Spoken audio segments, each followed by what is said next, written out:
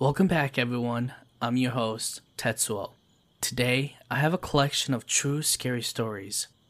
But first off, I would like to give a shout out to all my followers on Facebook. For some odd reason, Facebook finally decided to push out all my episodes into the algorithm, so I got an influx of new followers on Facebook. So hi, all of my new followers. I'm happy to have you on this journey. So, if you have any scary stories to tell, please feel free to email me at tetsuotellsastory@gmail.com or comment below on what genre of story you'd like to hear next.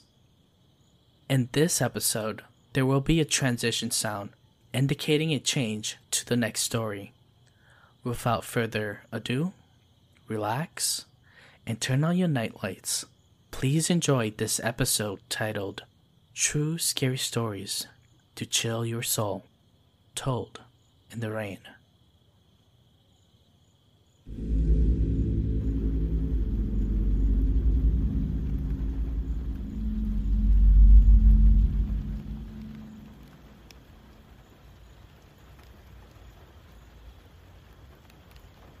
I'll start this off by stating at the time of this incident, I was 10 years old.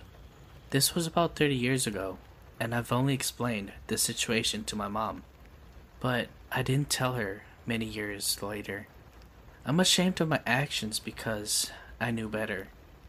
I was in the 4th grade. At this time, my parents had very little money, and were trying their best to have a roof over our heads. Even though I was a kid, I understood the financial pressures they were having, which was why I didn't ask for anything. This particular morning, I was walking to school. I was approaching a car parked across the street from the school. The car was parked with the passenger side across the curb. The front passenger door was opened all the way. As I walked, I was curious and looked in the car. On the passenger side, there were lots of quarters. Probably about $10 or $20 worth of quarters. A man was sitting in the driver's seat with an arm in a cast. He reminded me of Ted Bundy. He saw me looking and called me over. Here's where I knew better, but screwed up. I walked over, and he asked me to help him pick up the quarters on the floor and put them in a cup that he had. He said the quarters fell out of the cup, but couldn't pick them up because of his arm. I thought that if I'd help, he'd give me a couple quarters for helping. Again, I'm a kid, and we were really poor, and I just wanted a couple quarters to get a soda from the vending machine at school. So I ended up picking up the quarters and putting them in the cup. I was kneeling on the sidewalk, halfway in and halfway out of the car. I remember looking behind me and seeing mothers walk their kids to school, and a couple of them looked frightened for me, but kept walking, bringing their kids closer to them as they walked by. I finished picking up the quarters, and the man said, "What a good little helper you are. How about you hop in the car, and I'll take you to get some ice cream." It's 7 in the morning, and he wanted to take me for ice cream? Yeah, that's not likely. He began to reach over to grab my arm, to pull me in. But at that moment, a voice, clear as day, was telling me to get out. Get out of the car and go to school. I knew immediately what that voice was, and who it was. You don't hesitate when you hear his voice. You just do what he says. Yes, for me and my belief, I can say with certainty that it was definitely God. It wasn't the only time I've heard that voice, but I knew it was him. I understand that others don't believe him, and that's okay. I'm not telling this story for my belief, but it is the reason why I feel that I wasn't abducted that morning. Once I heard his voice, I stood up and told the man I needed to go, and I ran to school. I could hear the man calling out and saying he'd give me a few quarters if I go back to him. It didn't work. I obeyed the voice I heard and went to school without a word or look behind. I also never walked that way from school again. That was the short walk to school, but I didn't risk it, so I took the long way home. Later in the day, on the late night television news, I found out that the man in the car was a child predator. He had apparently kidnapped a child, but was found by the police soon after, and thank God the child was safe. The man was arrested. I realized that I actually dodged a bullet there, but I was ashamed of my actions. I was being greedy and placed myself in danger of being abducted, and who knows what would have happened to me had God not intervened. I often wondered why God chose to intervene with me, but not with other children who's been through so much worse than me and my situation. Why did he do it for me? I'm no one special. Maybe I'm feeling survivor's guilt? Well, I don't know the answers, but I do know I'll never ever do that again. And to this day, I still have a great deal of mistrust with people. Even with people I personally know, I try to keep them at arm's length. I've been through some traumatic situations ever since I was a little girl, so it's difficult to open up and trust in people, especially men. Lessons are learned, and I definitely learned a lesson. I was not stupid. I had common sense and knew about stranger danger that my parents taught me. I oftentimes can't believe that I put myself in that situation for just a couple of quarters. I'm not stupid, but I did make a stupid choice. One I never made again. I have forgiven my younger self, but I can't be blaming my 10-year-old self for the actions of a grown man. I can't even imagine the fear that that child would have felt with that man, but I'm glad the child was rescued and the man was arrested in the hopes that he'll never be able to do that again.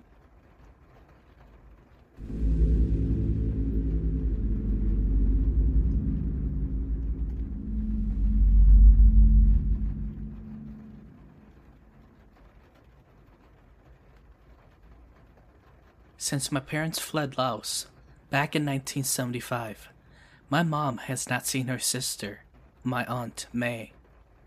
Now, after 30 years of separation, they finally see each other as we wait at the airport for my Aunt May's arrival from Laos.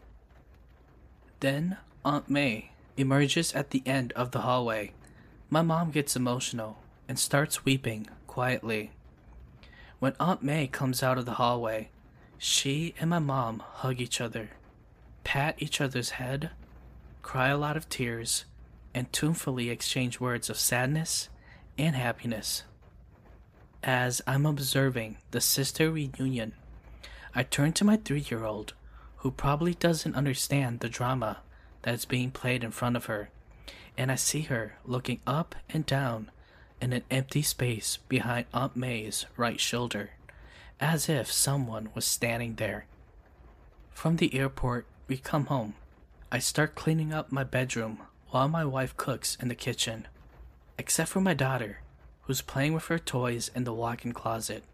Everyone else is either in the kitchen with my wife or the family room with my mom. Occasionally, my wife does, however, come into our bedroom. Then I hear my daughter talking to someone. As I walk out of our bedroom to put some stuff away in the garage, I glance into our walk-in closet. The door is left ajar. I can see the back of a woman, whom I assume is my wife, crouching closer to my daughter, which surprises me. I turn around to check for the other woman in the house. Now I see my sister-in-law cleaning up the dining table where her husband is cooking up some food. My mom and Aunt May are sitting next to each other and chatting in the family room with my sister and my dad. With some anxiety, I quickly return to my bedroom to check on my daughter. Before I get into our walk-in closet, I can hear her talking. Carefully, I pushed the closet door wide open, scanned the whole closet, and I see no one there but my daughter. I asked her whom she was talking to, and she proceeds to tell me that it's her grandma's sister. I pick her up and take her into the family room to see Aunt May, and quietly asked her if that was the grandma that she was talking to. She then tells me that that wasn't the grandma that she was talking to, but the other sister grandma. In a hurry to go play, my daughter squirms around in my arms and runs back into our bedroom. After dinner, as we're ready to go to sleep, I tell my wife about this little incident. My wife asks our daughter a few more questions. Piece by piece, our daughter is able to tell us that the woman she was talking to in her closet wasn't Aunt May, isn't as old as Aunt May, but is another sister of my mom, and that sister came with Aunt May at the airport. Because my wife asked, I tell her that I've always known that my mom has another sister, my Aunt Amy, who has since died some 20 years ago. My wife starts freaking out, and she made me guard her while she performs her evening cleaning of her bathroom. Late into the night, while everyone was sleeping, I wake up to the sound of someone whispering. It's my daughter. She's been whispering. She's sitting on my wife's chest, who's lying flat next to me. It seems like a dream. Doing a reality check, I close my tired eyes tightly for a second, open them wider, and look at my daughter much longer this time. She doesn't whisper anymore, but she's still sitting on top. She turns to me and deliberately smiles at me. That's strange, especially because my daughter never consciously smiles at me, or anyone for that matter. I don't know why, but my wife doesn't even budge. I'm not gonna let my daughter sit on her chest anymore, so I pulled my daughter down to sleep between me and my wife.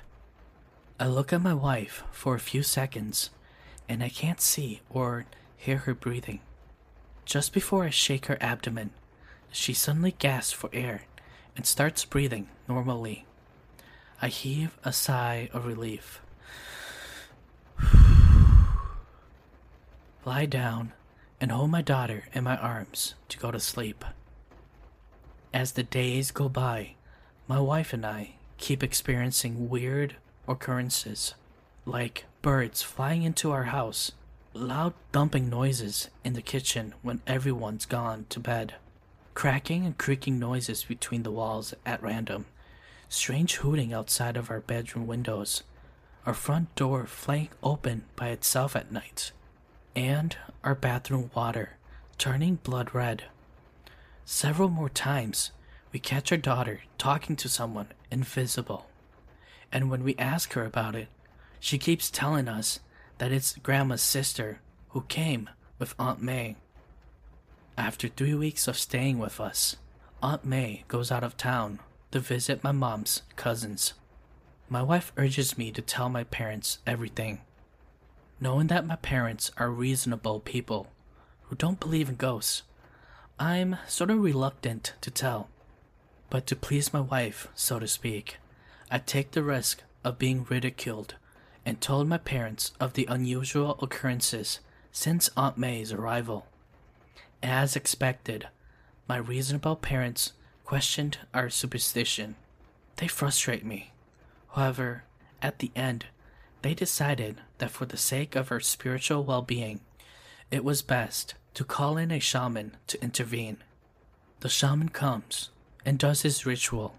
He finds out that the spirit of Aunt Amy is visiting us from Laos, and that the spirit itself is asking for money and food. So we prepared a bunch of joss paper money and meal for her spirit. After the shaman burns the joss paper money and spiritually sends the meal to the spirit, the shaman then asks the spirit to go back to where it came from and forbids it from coming back to our place. Since then, nothing strange has occurred, and our daughter doesn't seem to talk to anyone invisible anymore. But if she does again, as most kids do, I hope that it will be to an imaginary friend and not to the spirit of someone who's dead.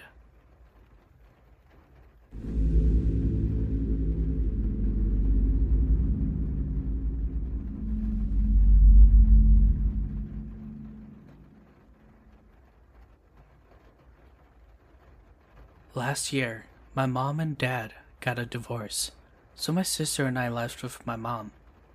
We moved into an apartment across from my old house, which is where my dad is currently living. Anyways, this apartment was quite old, but in good shape. You can tell the manager kept up with the current trends and remodeled the place up. The sinks weren't the standard porcelain sinks, but nice stainless steel, and even the faucet wasn't the cheap one from Walmart. Everything in the apartment was a perfect 3-bedroom, 2-bathroom place. All the rooms had closets, mirror sliding doors, which was awesome. Now, I can fashion up my room and don't have to share the mirror with my sister. My mom was a nurse, so she worked long 12-hour shifts. My sister and I mostly stayed home by ourselves. Every morning, we would get up around 6 and made breakfast, and then leave some for my mom. However, this morning was different. My sister woke up cranky and looked like she didn't get enough sleep. She came into my room while I was standing in front of the mirror, trying on whatever uniform I wanted to wear that day. I said, "Hey, go get dressed." She didn't even look at me. She just went out into her room. A minute later, she came back, all dressed up, and said, "Hurry up." I was surprised to see her all changed already. I told her to go make breakfast, and she then went into the kitchen. I hear her turning on the TV, and then foiling through the cabinet for utensils. It was strange. During the same time, I also heard the toilet flush. I walk into the bathroom, and I see my sister brushing her teeth, still in her pajamas. All the hair on my arms raised, and I could feel the goosebumps coming on. My sister said, "What's up with that look on your face?" With toothpaste foam still in her mouth. I said, "You're here. Then who's in the kitchen?" She gave me a weird look and said, "Are you okay?" I then replied, "Did you just come into my room a second ago, all dressed up for school?" She then said, "Don't be ridiculous. Today's Saturday. Mom's cooking breakfast." Phew, what a sigh of relief. I went into the kitchen and hugged my mom tightly, glad that it was her in the kitchen. "Mom, why are you home early?" She said the hospital was slow, so they sent her home early. "Well, anyways, I'm glad you're home," I said. My mom then says, "You better hurry up before you're late for school. Your sister's ready at the corner waiting for the bus." "What? Isn't today Saturday, Mom?" My mom looked at me and said, "No." I then think to myself, wasn't my sister just in the bathroom brushing her teeth? I went back to the bathroom, and she wasn't there. I went to check her room, and she wasn't there either. The goosebumps and the hair on my arms started to tingle and rise. I rushed back into my room and just threw on a pair of jeans and t-shirt. I took a quick look at myself in the mirror and thought, yeah, I'm still beautiful. I grabbed my book bag and rushed to the kitchen, hugged my mom, grabbed a French egg sandwich from my mom, and hurried to the bus stop. My sister looked at me up and down. "You took all that time in front of the mirror, and that's what you were in?" I didn't answer her, but I just ate my sandwich. The bus finally arrived. After school, I was still thinking, was all this more than something that I imagined, or what was going on? The whole day, I couldn't focus on any task. When I got home, I went straight to my room and noticed my room was missing something. I looked into the mirror and saw what I was missing. I turned around to go get my CD Walkman on the desk, but it wasn't there. That's odd. I swore I saw it in the mirror. I turned back, faced the mirror again, and looked carefully for the CD Walkman, but nothing. My eyes were playing tricks on me today, I thought. I changed my clothes and lay down on the bed, wondering if my sister took my CD Walkman. Then my sister came into my room and asked, "Hey, can I borrow your Walkman?" I told her I don't know where it's at. She looked around in my room and left. Seconds later, I see her with my Walkman in the mirror, walking past my door. I turned around and walked to the door and shouted at my sister, "Can you return my Walkman today when you're done?" My sister came out of her room and said, "I don't have your Walkman." "What? I just saw you walking past my room earlier with my Walkman in your hands." She looked at me, puzzled. "I came into the room asking you for your Walkman, but you said you didn't know where it was at. I looked around, but your room's a mess, so I got tired of looking for it, and I gave up."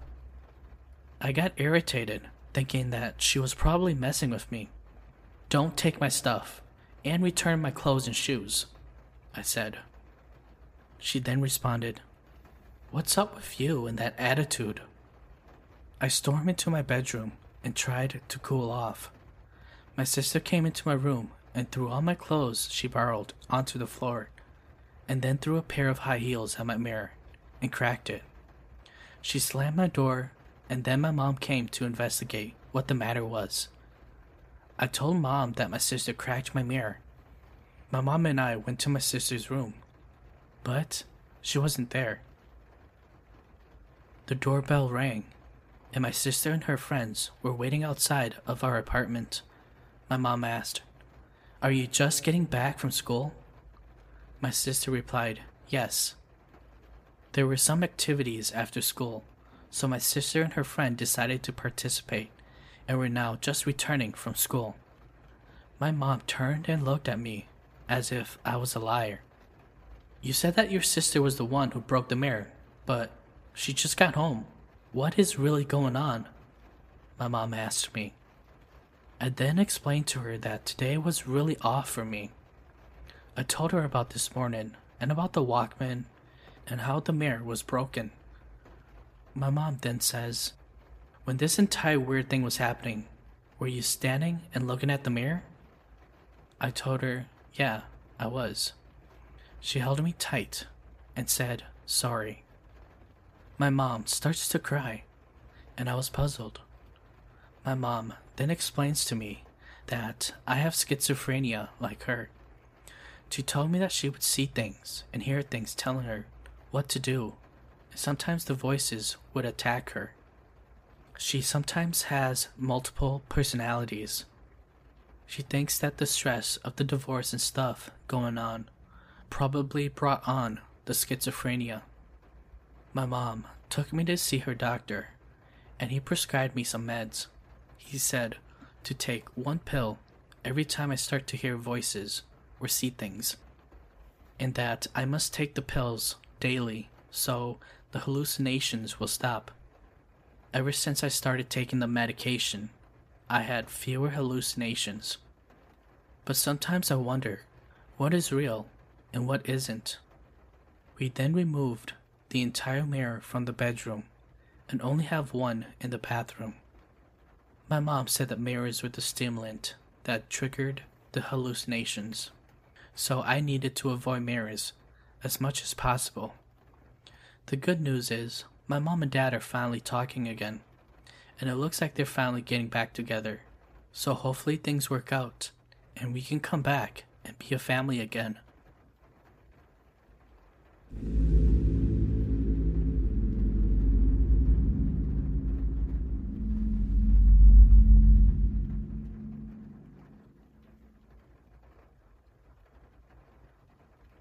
When I was a kid, We lived in a fairly large house in the middle of Fort Collins, Colorado.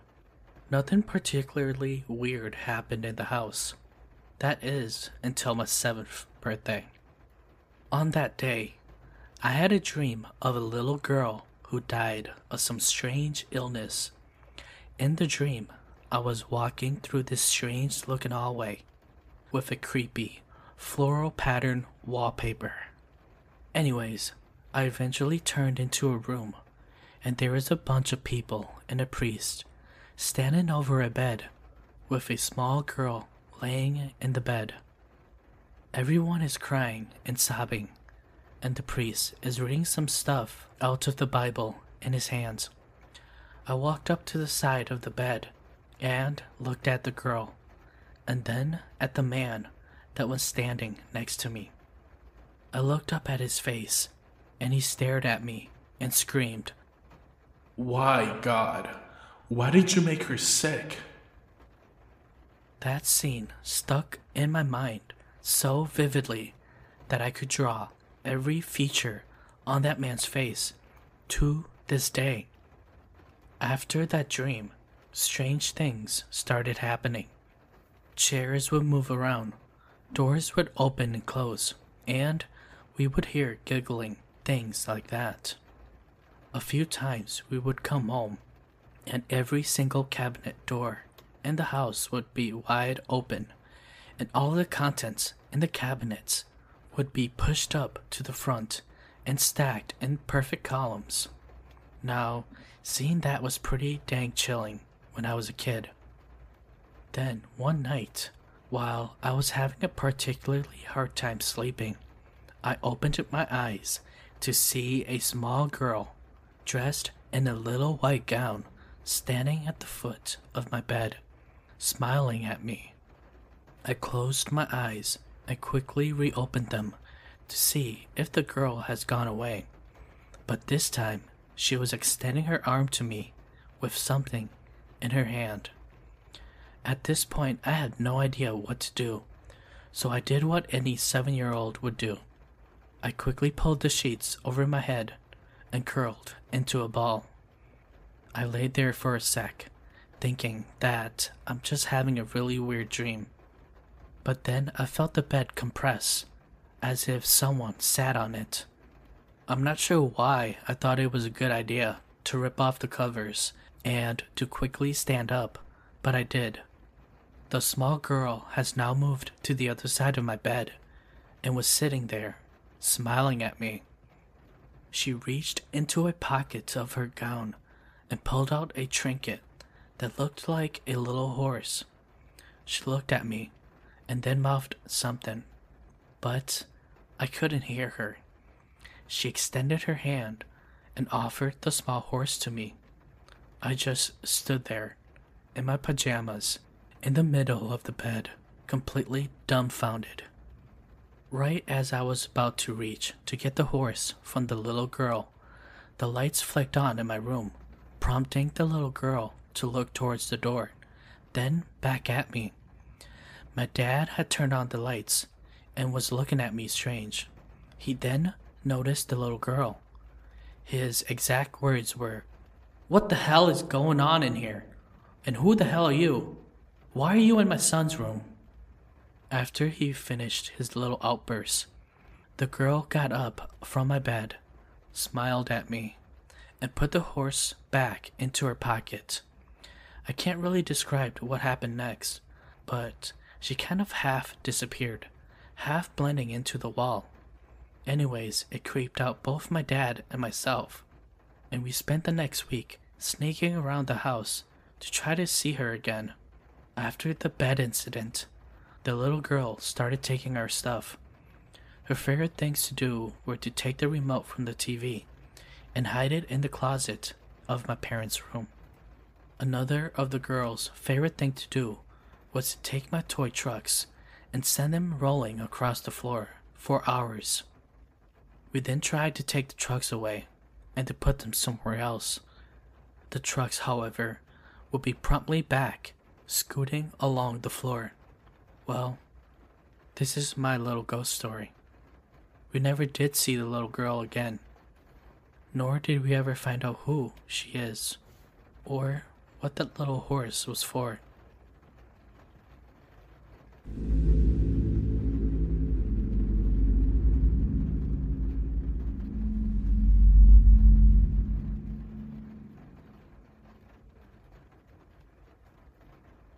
When I returned from college, around 1992, I worked at a downtown bar that was a ballroom in the early 1920s. It was said that Al Capone and all the other gangsters used to frequent this place. Well, over time, it was opened as a restaurant, and even at one point was an old movie house. I started there as a bartender. I worked Monday, Tuesdays, Thursdays, Fridays, and Saturday up until 4 in the morning. The weekends were packed, standing room only. The first part of the week, we don't get much of the bar crowd, so I would just sit there and watch kung fu movies on the US network channel and smoked cigarettes. Since I'm a pretty big guy, the owner showed me where the gun was, and they left me alone at times. So every weeknight, I was alone from 10 p.m. to 4 a.m. My first encounter with a ghost came on a Monday morning around 2 a.m., and I will never forget this. I was washing the last of the barware and starting my closing routine to get out at 4. The bar was one huge square, and across from there was the dish well, where we did our dishes, and it was a corner mirror. On each wall was a mirror that met at the right of the corner.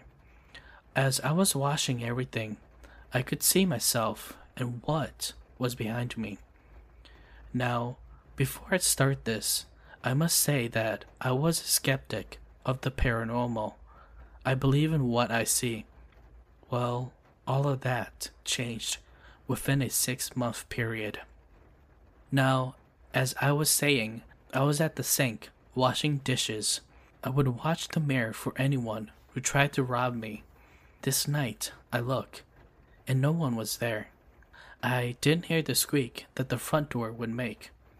I could always tell when someone walked in just by that sound alone. The next time I looked in the mirror, there was this huge figure standing right behind me in the mirror. I almost pooped my pants, thinking that some thief finally got me. I spun around, ready for a fight, but no one was there. I thought to myself, okay, calm down. You're just imagining things. A little too much on the Stephen King novels. So I go back to work. I look up again. The same figure is right behind me. This time, instead of spinning around, I stand there and watch the figure. This figure just literally stays there and shifts right before my eyes. No sound. It was not a trick of the light. It literally stood there and shifted. I really don't have a word to describe it. I can clearly see it in my mind, but it's hard to put it into words. I am 6'3", and this thing maybe had a foot on me. So this time, I'd slowly turn around, but nobody. I look back at the mirror, and it's gone. Now, from what I have seen, it had some form and some detail. It wasn't a shadow or a trick of the eye. Over the next 4 years working there, when I was alone, this thing would play games with me. It would cause things to fall down, and the bathroom doors would open, etc., etc. My wife, whom I met here at the bar, she would used to come in and sit with me during these slow nights. One night, she went into the bathroom, and a second later, she screams. I run in, ready to kill whatever pervert was in there, and whoever it was that snuck into the ladies' restroom. I meet my wife in the hall, and she is hysterical, and couldn't even speak. I go into the ladies' bathroom, and every freaking door in the ladies' room started opening and shutting in rapid succession. I stand there, stunned, and watched this happen for literally a minute. From then on, my wife would not go back into the bathrooms unless there were a bunch of women there with her. Next, we had cleaning people leave in the middle of the shifts, often refusing to go back to work unless someone worked with them. The place next to us was renovated from an old ballroom to a concert hall. Denny, the manager, would not go into the hall unless someone was there with him. He told me that one night he was booking bands and setting up the schedules. He hears a noise outside the office. When he walked out, all the lights shut off, and he looks up at the grand staircase. Descending down the staircase is a female figure that he said sort of glowed. He also tried to explain the noise the form was making. It was sort of a whispering scream. Needless to say, he ran out of there and never stayed late again. Our cook Jimmy also used to do some part-time work over there in that concert hall. He would set up sound equipments, clean. Basically, he was that everything guy. We then got to talking about these weird occurrences that happened to us. He then starts to tell me that one night, after a Battle of Bands tournament, and he was cleaning up, he went down the stairs to grab the cleaning equipment. The closet door slams, and everything on the shelf starts shaking violently. The mops and brooms all fall off their pegs, and he described the sound of someone screaming from upstairs. He never worked there again. The next day, he walks into Denny's office and tells him what happened. Denny said he understood, and they left it at that. I used to talk to the manager and other bartenders. Since they said I was the new guy, that's why I got all these shifts. And that's why they never worked these shifts. They would tell me things that happened to them, very much the same thing that happened to me. I didn't care though. I was making bank, and this thing never really bothered me. Just touched me at times. At the end of the night, it would try and talk to me of some sorts. I would be in the office and I would hear someone yell out, "Hey," or just a low scream or groan from the next door. I know I was the only person when it happened. At closing, I would do a walkthrough with a flashlight and a 9-iron from my car. I check upstairs and downstairs. No one. After a while, I used to taunt it to see what would happen. Usually the screaming would come, and then opening doors, but no harm ever came to me. I dealt with that for over 4 years. I heard some and had seen some scary stuff. I just took all the shifts that no one wanted. Now, I would go back home from time to time to see the old place. The new crowd of bartenders know me, but not that well. One time I asked this kid about it. He was a new, early week bartender. He didn't really say anything but just looked at me, and then his face turned white. Oh yeah, he definitely knew what I was talking about.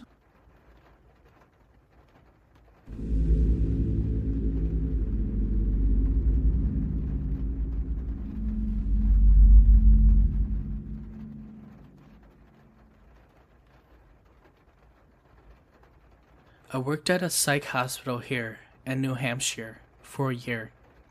It was one of the worst jobs I've ever had, but it provided me with some pretty messed up stories to tell. As you might imagine, places like psychiatric hospitals are pretty turbulent places. I was hired, despite my lack of psych training, because I was big and a little intimidating. They needed people like me on the adult and adolescent units, because these were violent times.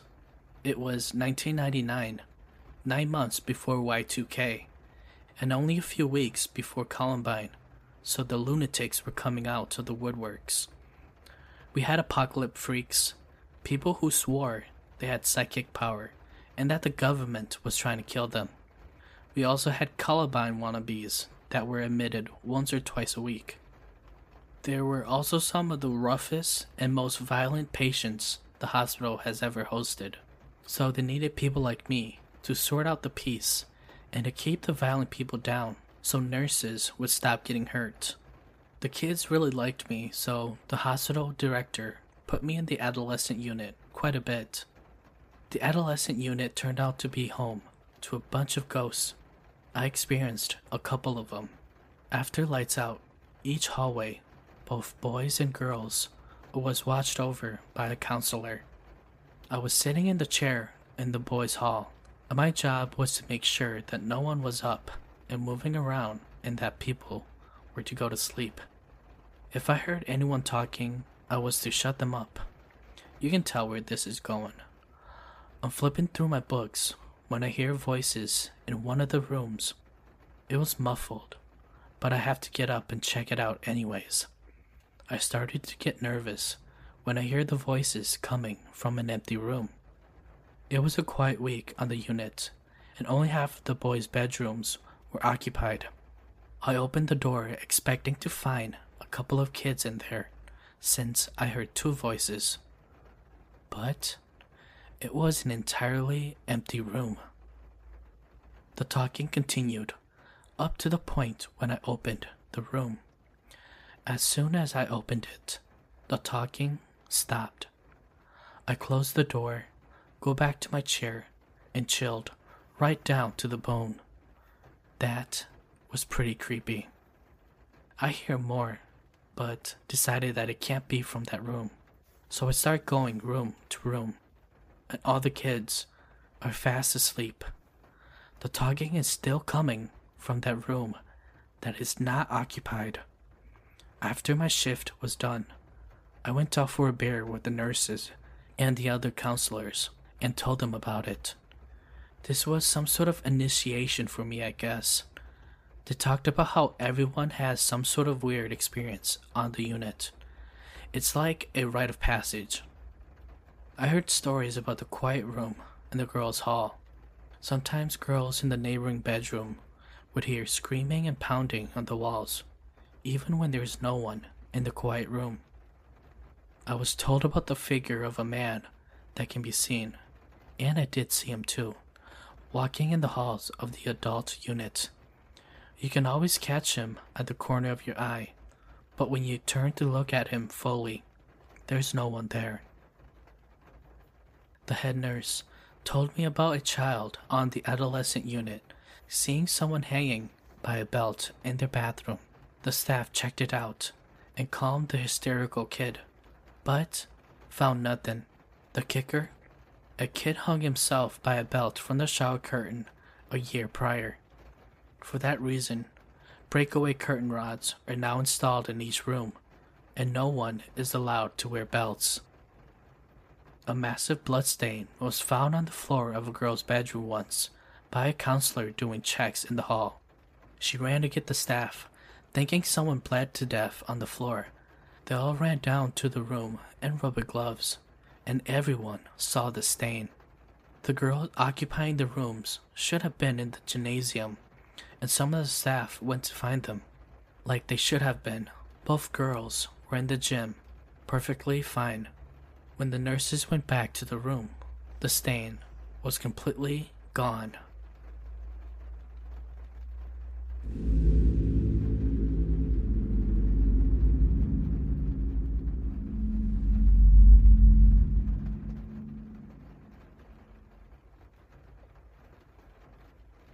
In 1987 to 1988, I worked at a small station in Lebanon, Tennessee. WCORAM 900. A little 500-watt powerhouse on the edge of town, has been on air since 1947 or so. That was the earliest telegram I found in the archives. I was, at various times, the morning guy, afternoon, evening drive time, and late-night close-up station guy. I was also the chief engineer because I was the only person that knew how to solder. The building was in two sections.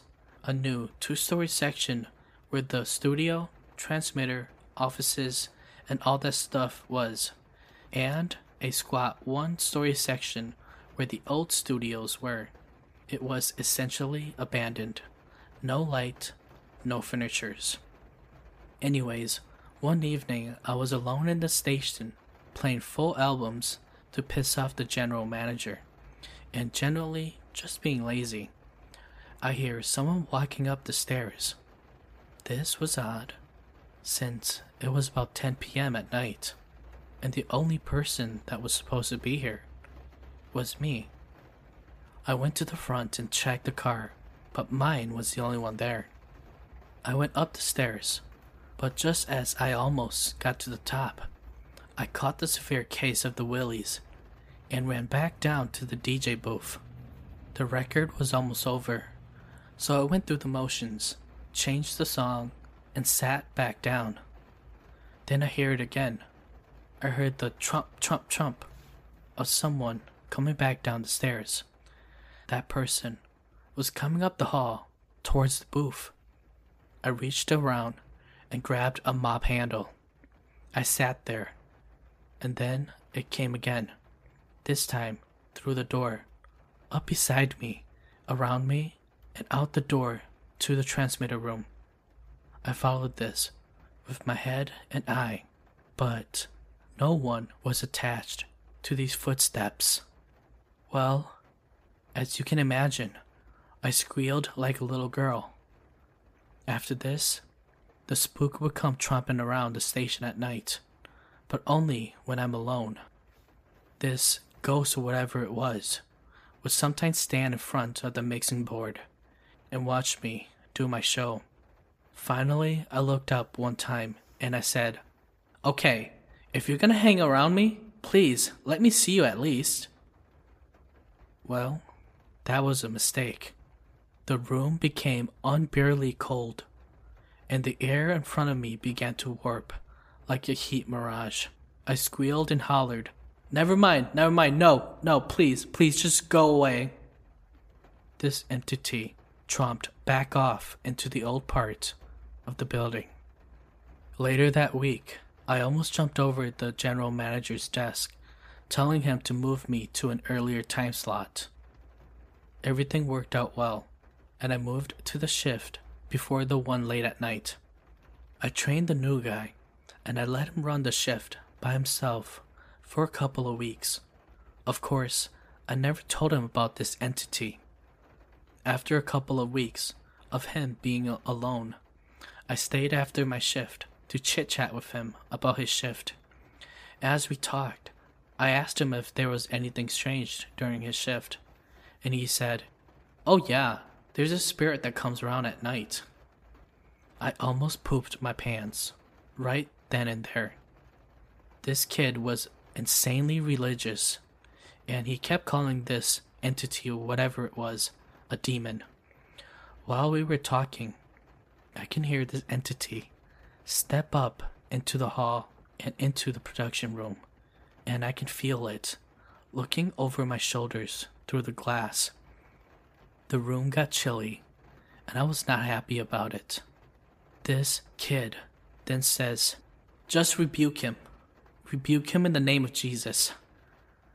Well, I never thought to do that, so I turned and I looked at the window and said, "In the name of Jesus, get the heck out of here." Well, apparently that worked. This entity, or whoever the heck it was, tromped back into the old section of the room and left us alone for the night. Soon after, I quit working there. I'm not sure what's been of it, but I'm pretty sure it's still there.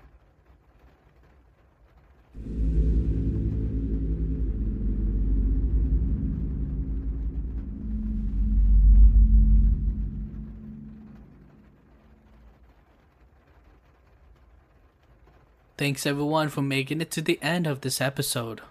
If you haven't yet, please subscribe to the channel. Until next time, everyone. Bye.